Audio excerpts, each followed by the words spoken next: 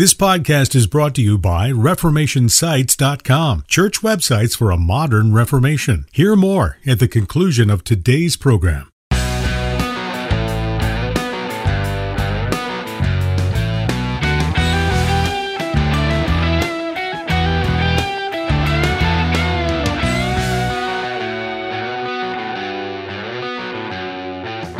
Welcome to Mortification of Spin, a casual conversation about things that count, with Carl Trueman and Todd Pruitt.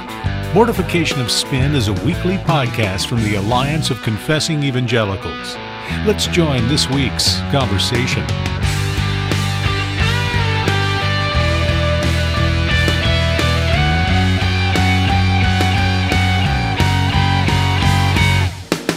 You are listening to Mortification of Spin. My name is Todd Pruitt. I'm the pastor of Covenant Presbyterian Church in Harrisonburg, Virginia, in the beautiful Shenandoah Valley.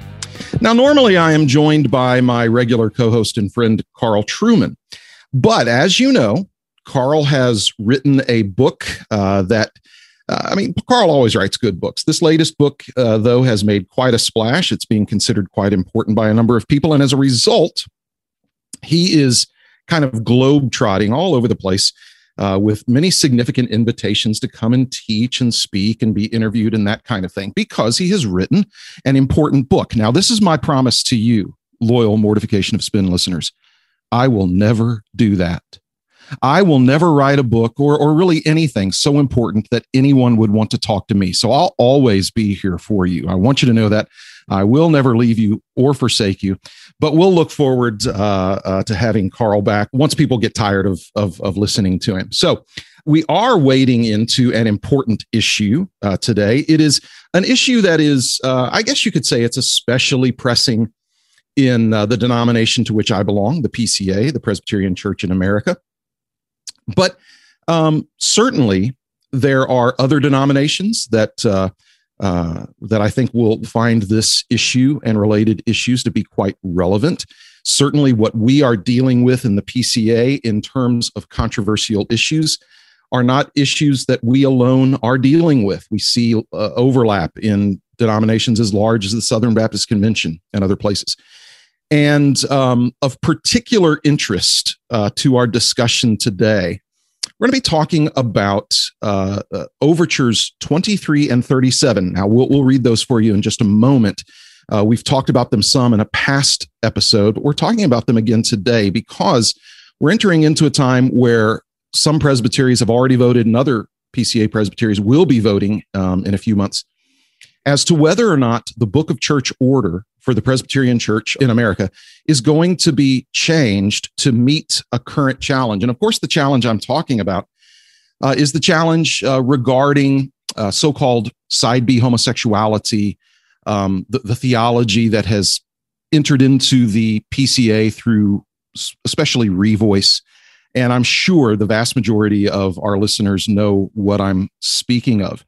At this past year's General Assembly, the Assembly, a record attendance, by the way, passed overwhelmingly two overtures, the infamous Overture 23 and the infamous Overture 37, which would basically, in a lot of ways, just kind of make our excellent ad interim committee on human sexuality give it some pull, actually, some constitutional weight in our Book of Church Order, specifically as to how we interview and put men through the ordination process and how we hold our own pastors and elders accountable to particularly high standards. Now, my special guest today is Fred Greco. Fred is pastor of PCA Church in Katy, Texas, in the Houston area, my hometown. The stars at night are big and bright, deep in the heart of Texas. Now, you're going to be able to tell from Fred's speech that he's probably not a native of Texas, but because Texans are so big-hearted, they have welcomed Fred into the fold, and he is now an official Houstonian, I am sure. Fred, thanks for being on. Thank you, Todd. I'm glad to be here. And yes, I'm originally from Buffalo, New York, and we're your co-host here with you, I would tell him gladly that my wife is a proud alum, 1992 graduate of Grove City College. Oh, very good. So we are from the northern area, but we moved down into Texas and to Houston about 15 years ago. So all of my kids really consider themselves Texans. They have left behind their roots in New York and Ohio, and they are fully embracing Texas. Now, are you okay with that? I mean, you being a New Yorker, and I mean, when you're from Buffalo, New York, that's pretty New York. I mean, that's like, you've got to be committed to live in Buffalo, New York. You've got to be committed through thick and thin if you're from Buffalo, New York. So are you okay with having Texans as children? I am. I'm one of the few Texans that doesn't complain about the heat, because you don't have to shovel heat, I tell people. Right. And as a couple of Sundays ago, my good friend Ligon Duncan was down preaching for us, and I met him in the parking lot. And I said, Ligon, can you just smell the freedom here? You just breathe and smell the freedom. That's right. So we love the great state of Texas. Yes. Well, good. Well, I do too. And I don't miss the weather in Houston, but I do miss so many good friends and family that are there. And I'm glad that you are there pastoring a church in Katy. If you live anywhere near Katy, go to Christ Church, correct? Yes, sir. Yep. Christ Church, PCA Church in Katy, and they have a wonderful ministry there. Now, Fred, for those who don't know, I mean, if you go to General Assembly every year, Fred is kind of one of our few Book of Church Order gurus. Like he's a lawyer by training. The man knows it inside and out. And so Fred's one of those guys, when he gets up to speak, everybody listens. They take him seriously. Even those who are convinced he's Darth Vader, we'll listen to Fred. Fred's a member of our Standing Judicial Commission, which is a very important court in our church. And I've asked Fred to talk about the importance of Overtures 23 and 37, and specifically why it is a good idea, why it is wise and proper for the Presbyterian Church in America to adopt those two overtures. Now, if you're not aware of our polity, again, those overtures were voted overwhelmingly at General Assembly, but in order for them to be to actually affect change and to be added to our Book of Church Order, they have to be approved by 2/3 of our presbyteries, and then by a simple majority vote at General Assembly next year. Fred, I wonder if the first thing you would do is let's tackle Overture 23 first. If you'd be so kind as to read that, and then I want to kind of come at you from the standpoint of some of our brothers who object to it. And I think what we might do is think through 23 and 37 simultaneously, because the same objections tend to be raised about both of them. But read Overture 23 first and kind of give a little bit of the context for it. Sure. So if I could, first, just to give you an idea, I was privileged to serve on our Overtures Committee. Yes. Which is the committee that these resolutions come to, and recommendations are then made to the full General Assembly. Right. And the Overtures Committee is kind of a mini General Assembly. It's between 100 and 130 men, 2 from each presbytery, and hours and hours and hours are spent amending, drafting, changing, moving, etc. And that's especially relevant because when Overture 23 came to us, it actually came to a different chapter in our book. It came under the doctrine of ordination. Mm-hmm. And the original overture was passed to apply to chapter 17, and it was passed by a pretty significant margin, 88 to 38 to 2. So not a close vote.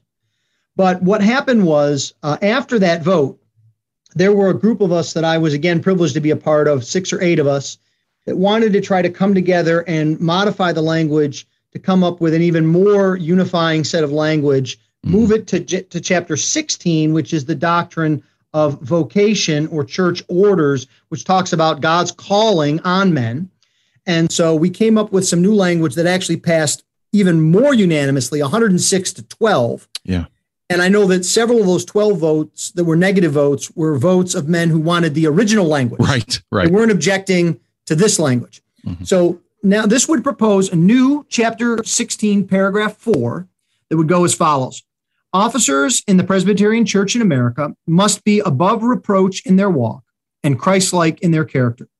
Those who profess an identity, such as, but not limited to, gay Christian, same-sex attracted Christian, homosexual Christian, or like terms that undermines or contradicts their identity as new creations in Christ, either by denying the sinfulness of fallen desires, such as, but not limited to, same-sex attraction, or by denying the reality and hope of progressive sanctification, or by failing to pursue spirit-empowered victory over their sinful temptations, inclinations, and actions, are not qualified for ordained office.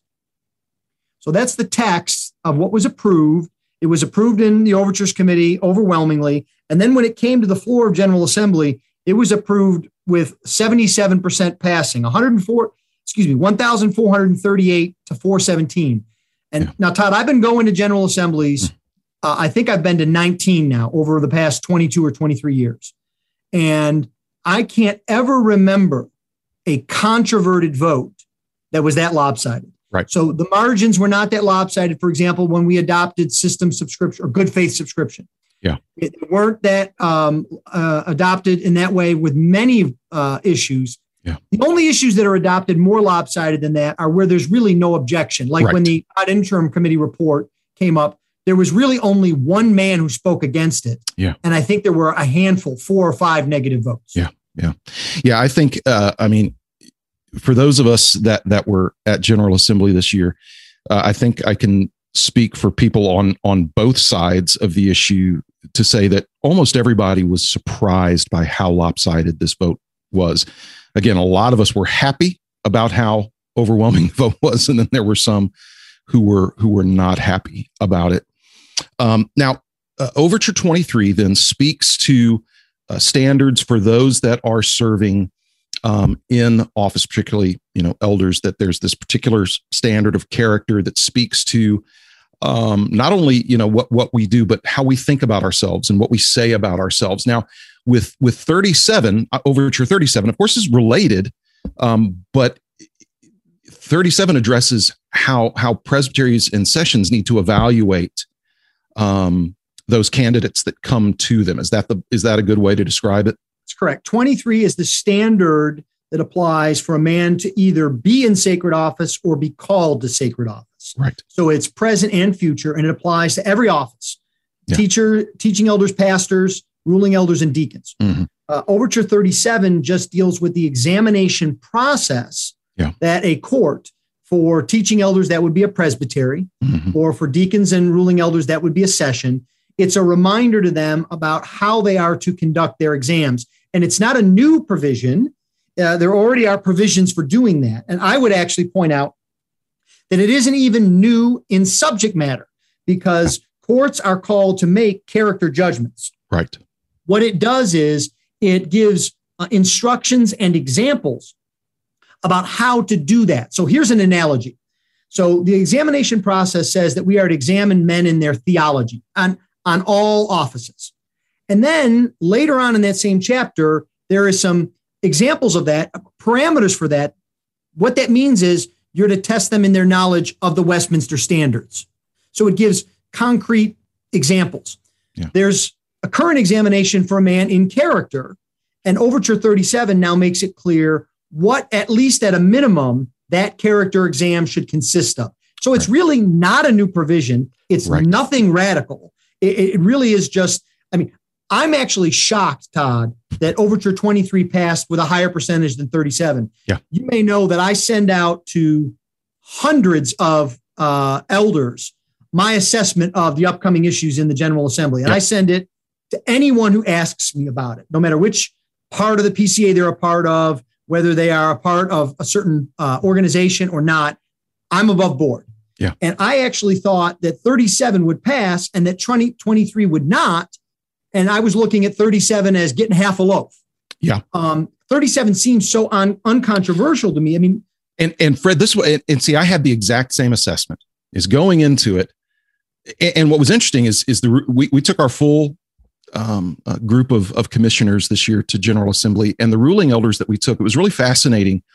In the weeks running up to General Assemblies, I had sent them the language of those overtures. And as in our meetings, I made them aware that 23 and 37 were going to really be contested. They were shocked because they looked at the language of 23 and 37 and just saw clear biblical common sense.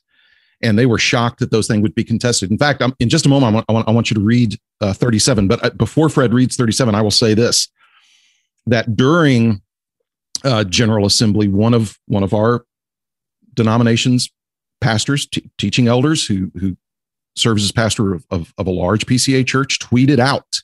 So he made this statement publicly, but he tweeted out that Overture 37, quote, is the beast that we must destroy. Okay. So, I mean, when a pastor of one of our larger churches says this is a beast that we must destroy, you're thinking, wow, this thing must be pretty radical stuff. Now, I want our listeners to kind of hear that in the background, Fred, as you read the language of 37. Again, being reminded that this is what we're saying, and if all goes well, we can make as a part of our Book of Church Order. This is part of how presbyteries and sessions will examine the character of those men that come to serve or are nominated for office. So this is the beast that must be destroyed. Fred, read, please, Overture 37. So in context here, it would be an amendment to BCO 21-4. And then I'm not going to read both of them. There's an identical provision for 24-1. Chapter 21 deals with teaching elders, pastors. Chapter 24 deals with ruling elders and deacons. And so it follows a paragraph that talks about the trials for ordination shall include an examination of his acquaintance with experimental religion, especially his personal character and family management. And then it cites 1 Timothy 3 and Titus 1. And so this would be the next paragraph, really, I would say, adding color and clarification to that examination. And it says, in the examination of a candidate's personal character, the presbytery shall give specific attention to potential notorious concerns, such as, but not limited to, relational sins, sexual immorality, including homosexuality, child sexual abuse, fornication, and pornography, addictions, abusive behavior, racism, and financial mismanagement. Careful attention must be given to his practical struggle against sinful actions, as well as to persistent sinful desires. The candidate must give clear testimony of reliance upon his union with Christ and the benefits thereof by the Holy Spirit, depending on the work of grace to make progress over sin, Psalm 103, 2-5, Romans 8:29, and to bear fruit, Psalm 1:3, Galatians 5, 22-23. While imperfection will remain, he must not be known by reputation or self-profession according to his remaining sinfulness, but rather by the work of the Holy Spirit in Christ Jesus, 1 Corinthians 6, 9-11. In order to maintain discretion and protect the honor of the pastoral office, presbyteries are encouraged to appoint a committee to conduct detailed examinations of these matters and to give prayerful support to the candidates. So, just as a way to illustrate for our folks, the evidence that there is a very clear divide, Fred, in our denomination is that some of us hear what you just read and say, man, thank God, that's the kind of accountability and standard that needs to be held for men that are going to hold office in Christ's beloved church. Others hear that and say, that's the beast that must be destroyed. Right. So that puts that illustrates well where we are. Now, Fred, some of the objections we're hearing for both of those, and again, the folks on the other side of the aisle are doing all that they can to pressure presbyteries to not approve these two overtures. One of the things we hear is that, well, the problem here with these, particularly 37, we're being told, is that the language is unclear. The language is unclear. Now, that's astonishing to me. Fred, what do you say to the person who says, well, it's not helpful because the language isn't clear? I think, first of all, I would say the obvious, that the language is clear. Right. That's where, another thing that gives people trouble is the parentheticals about including or such as. Yeah. That language is there to help give clarification. Exactly.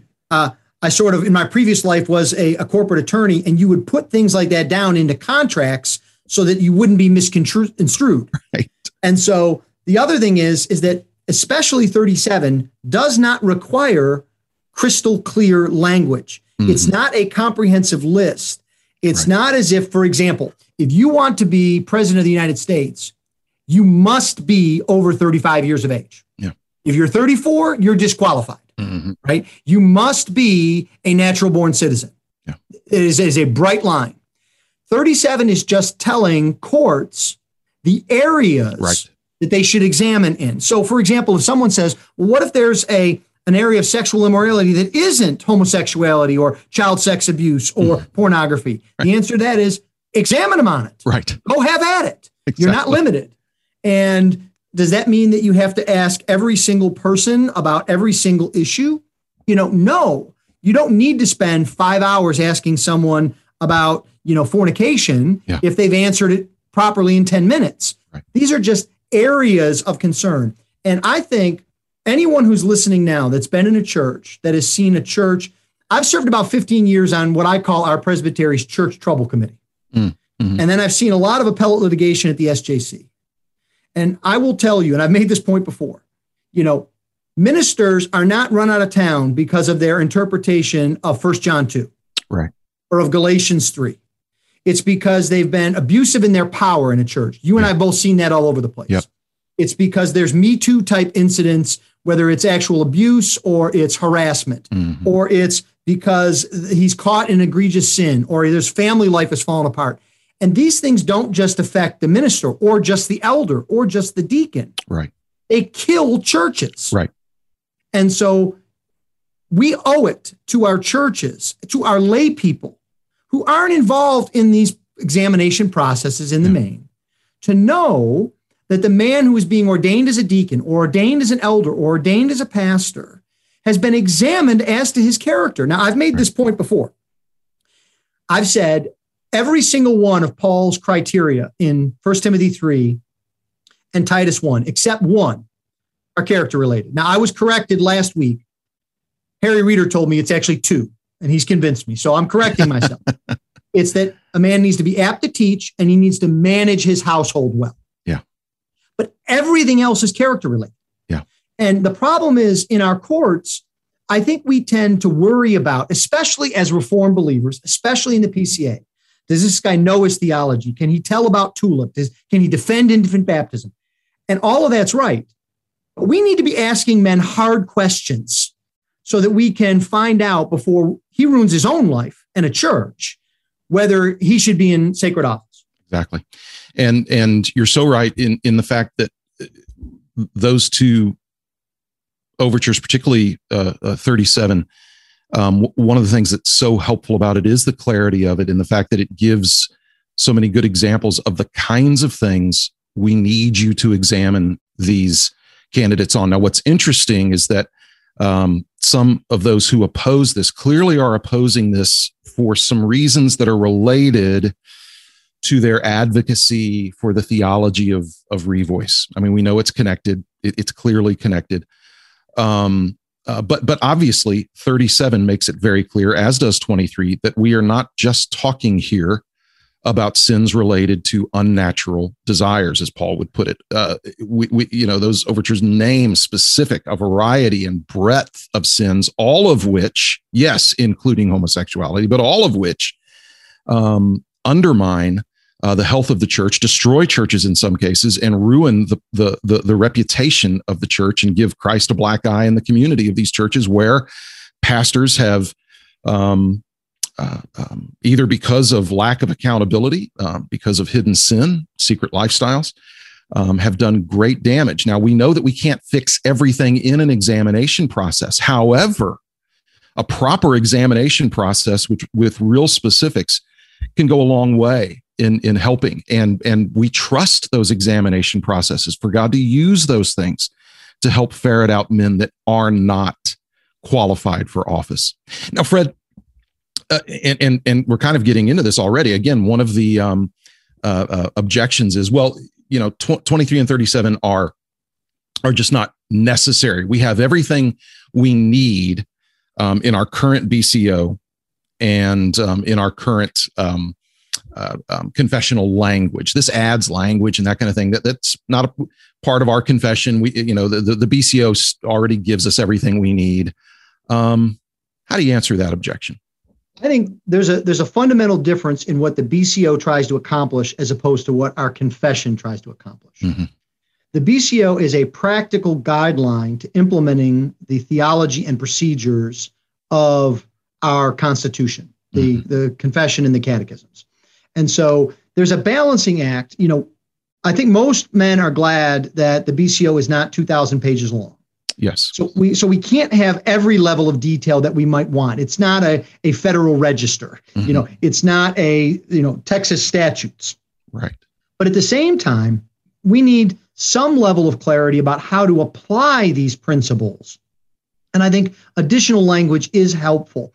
I'm not sure, for example, whether there is anything radically different in 23 or 37 than what's already in our book. Mm-hmm. Mm-hmm. But I think it's extremely helpful for men who are using the book and governing and examining to have this additional information to help them in their process. Because I got to tell you, Todd, if anybody thinks that the BCO is completely clear and nobody has any questions on them, that I'm going to start routing the 5 to 10 calls a week I get from across the PCA on everything ranging from congregational meetings to calls to mission churches to discipline to them. Right. Because the BCO is just not crystal clear because, again, it's not very long. One of my projects in a future time is to write an updated version of Morton Smith's commentary on the BCO to add more language. Yeah. And I think that's some of what 23 and 37 do. They take what's our current milieu and give practical advice. So one of the objections that's come out is we don't need this language because it uses identity language. Right. It uses self-referential language, which is new. Now, I think you could solve all of the PCA's problems simply by buying every PCA member a copy of Carl's book, The Rise and Triumph of the Modern Self. Yeah. Yeah. And I say that because one of the things that Carl says in his book, I'm reading through it with my staff, is how this identity language is everywhere in our society. Right. You don't need to be a PhD student. You don't need to be, an academic. You don't need to be a politician to be thinking in these terms. It's instinctual now. It's instinctual now. It's the water we swim in. And so making it clear. Now, I would argue that language actually helps to limit and not be overly broad. So if we were not to have that language, some have said that 23 is no good because if anyone experiences same-sex attraction, or if anyone experiences sin or confesses that they struggle with a sin, that they're disqualified. But that's not what this says. Right. It says they have to identify such with it that it speaks against or vitiates or militates against their identity in Christ. And I've given this example. I did a video with Dr. Dominic Aquila in which I've said, I'm Italian, and one of our natural resources is to be loud. You heard that at General Assembly. Right. And to get upset. Yeah. And, I struggle with that. When I go to the DMV and I have to wait in line and they tell me I'm in the wrong line and I got to wait in another line, I have to restrain myself from yelling at the poor clerk. Now, I like to think that in the main, the Holy Spirit is working on my sin, so I'm restrained.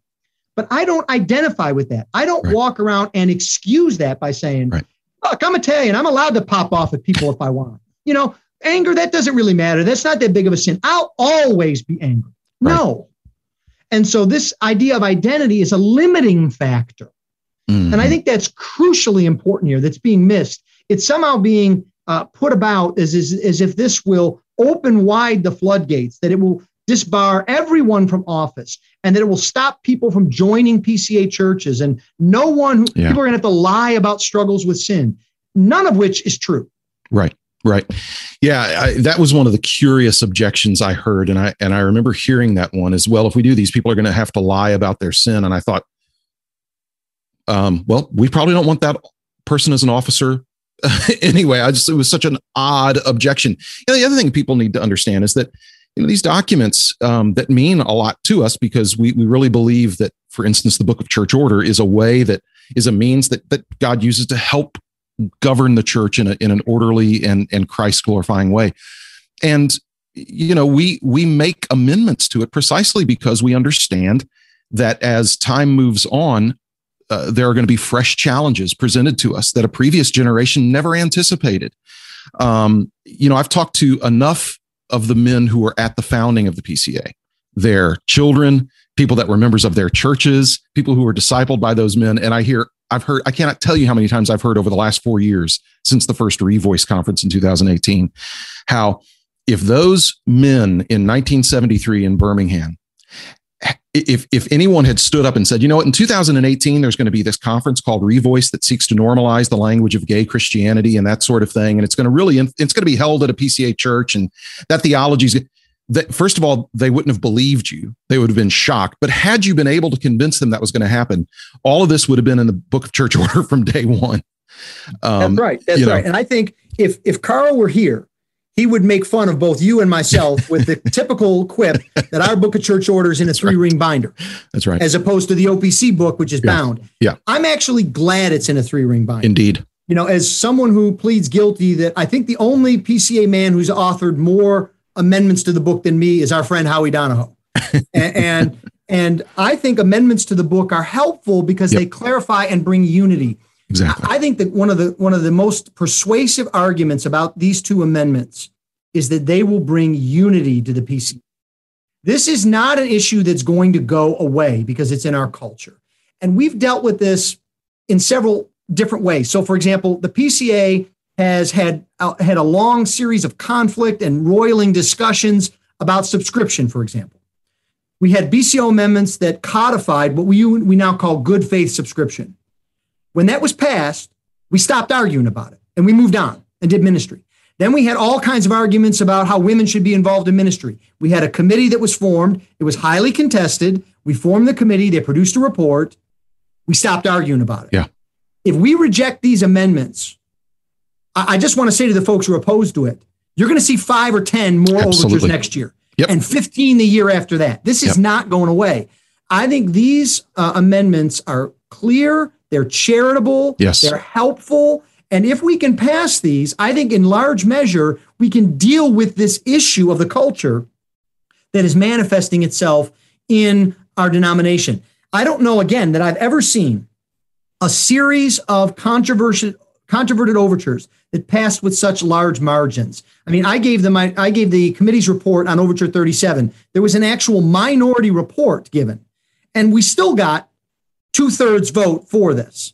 And you know, it's ironic here. I wonder about the opposition here, Todd, because the main opposition to Overture 37 was to replace 37 with the language in 23 that they didn't like in 23. Right. And so I didn't understand that. And I asked the gentleman who's a good man and a brother, you know, what's the thought process here? You don't like the language in 23 in this part of the book. It's problematic. It's unclear. Then why do you want to put it in this other part of the book? Right. And so I'm all for unity here. And I just want to say to everyone that this issue is of great concern, not just to wonky guys like me, not just to active ministers in the PCA like you. I've got widows, teens, college students asking me, maybe not about the particulars of this language, but about these issues every day. It's Absolutely. everywhere. Yep, absolutely. And I just want to reemphasize to our listeners what Fred has said here. There is, you know, the truth divides, the truth separates, but the truth also unifies. And those denominations like the PCA that have remained evangelical, that is committed to the gospel, are evidence that truth does unify. And the issues that Overtures 23 and 37 address are very clear issues that people committed to the gospel can and should be unified on. And I'm convinced that passage of these overtures will work towards our unity as a denomination, but also, again, as Fred mentioned, these are the kinds of sins that are harming not just our churches, but churches all over the world, that harm the witness of Christ in their communities, that ruin the reputations of churches. And I would just encourage you listeners to rewind, go back to the part where Fred read those overtures and ask yourself the question, do you want candidates for office, deacon and elders, men who are going to be pastors and the spiritual shepherds and servants of the church? Do you want those men to be examined well under the criteria that are named in those two overtures. I can't imagine that you don't want that. Sessions and presbytery should be really challenging and looking into and examining the character of potential and current office holders for the glory of Christ in his church and for the good and the blessing of God's people. And so that's why we are encouraging presbyteries to pass these overtures so that this summer in Birmingham, we can vote and amend the BCO and bring greater clarity and greater, what we believe, greater blessing to the church by making the standards for office bearers clearer. And we believe that that'll be a blessing to the church. And so be praying towards that end. Pray for your presbyteries. Pray for your sessions and your pastors. If you're a layperson, ask them about it.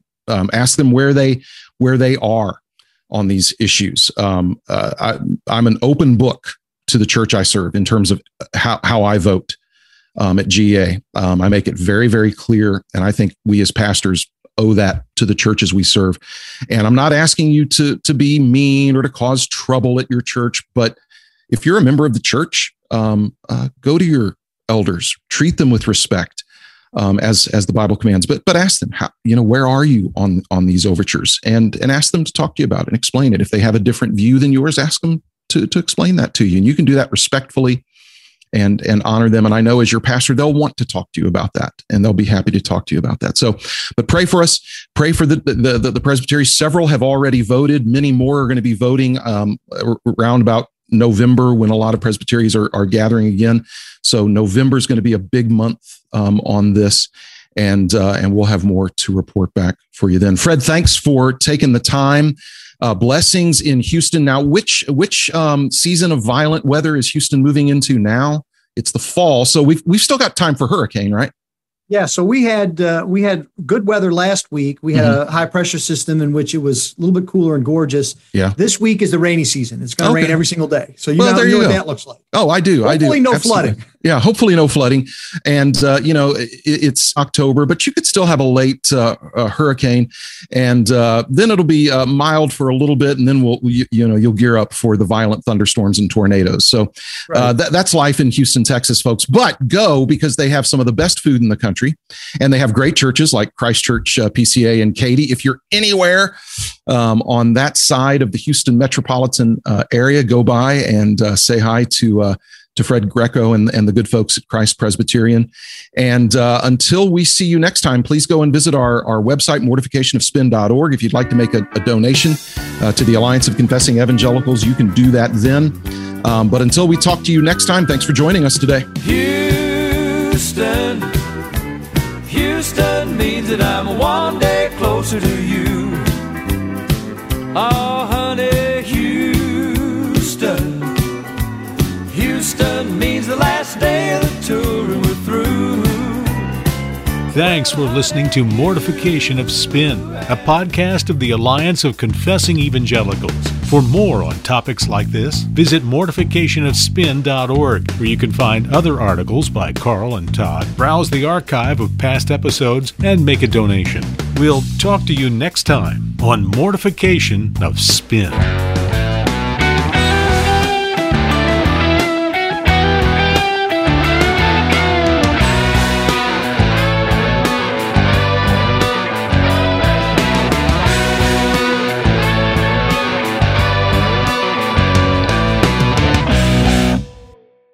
This is Houston.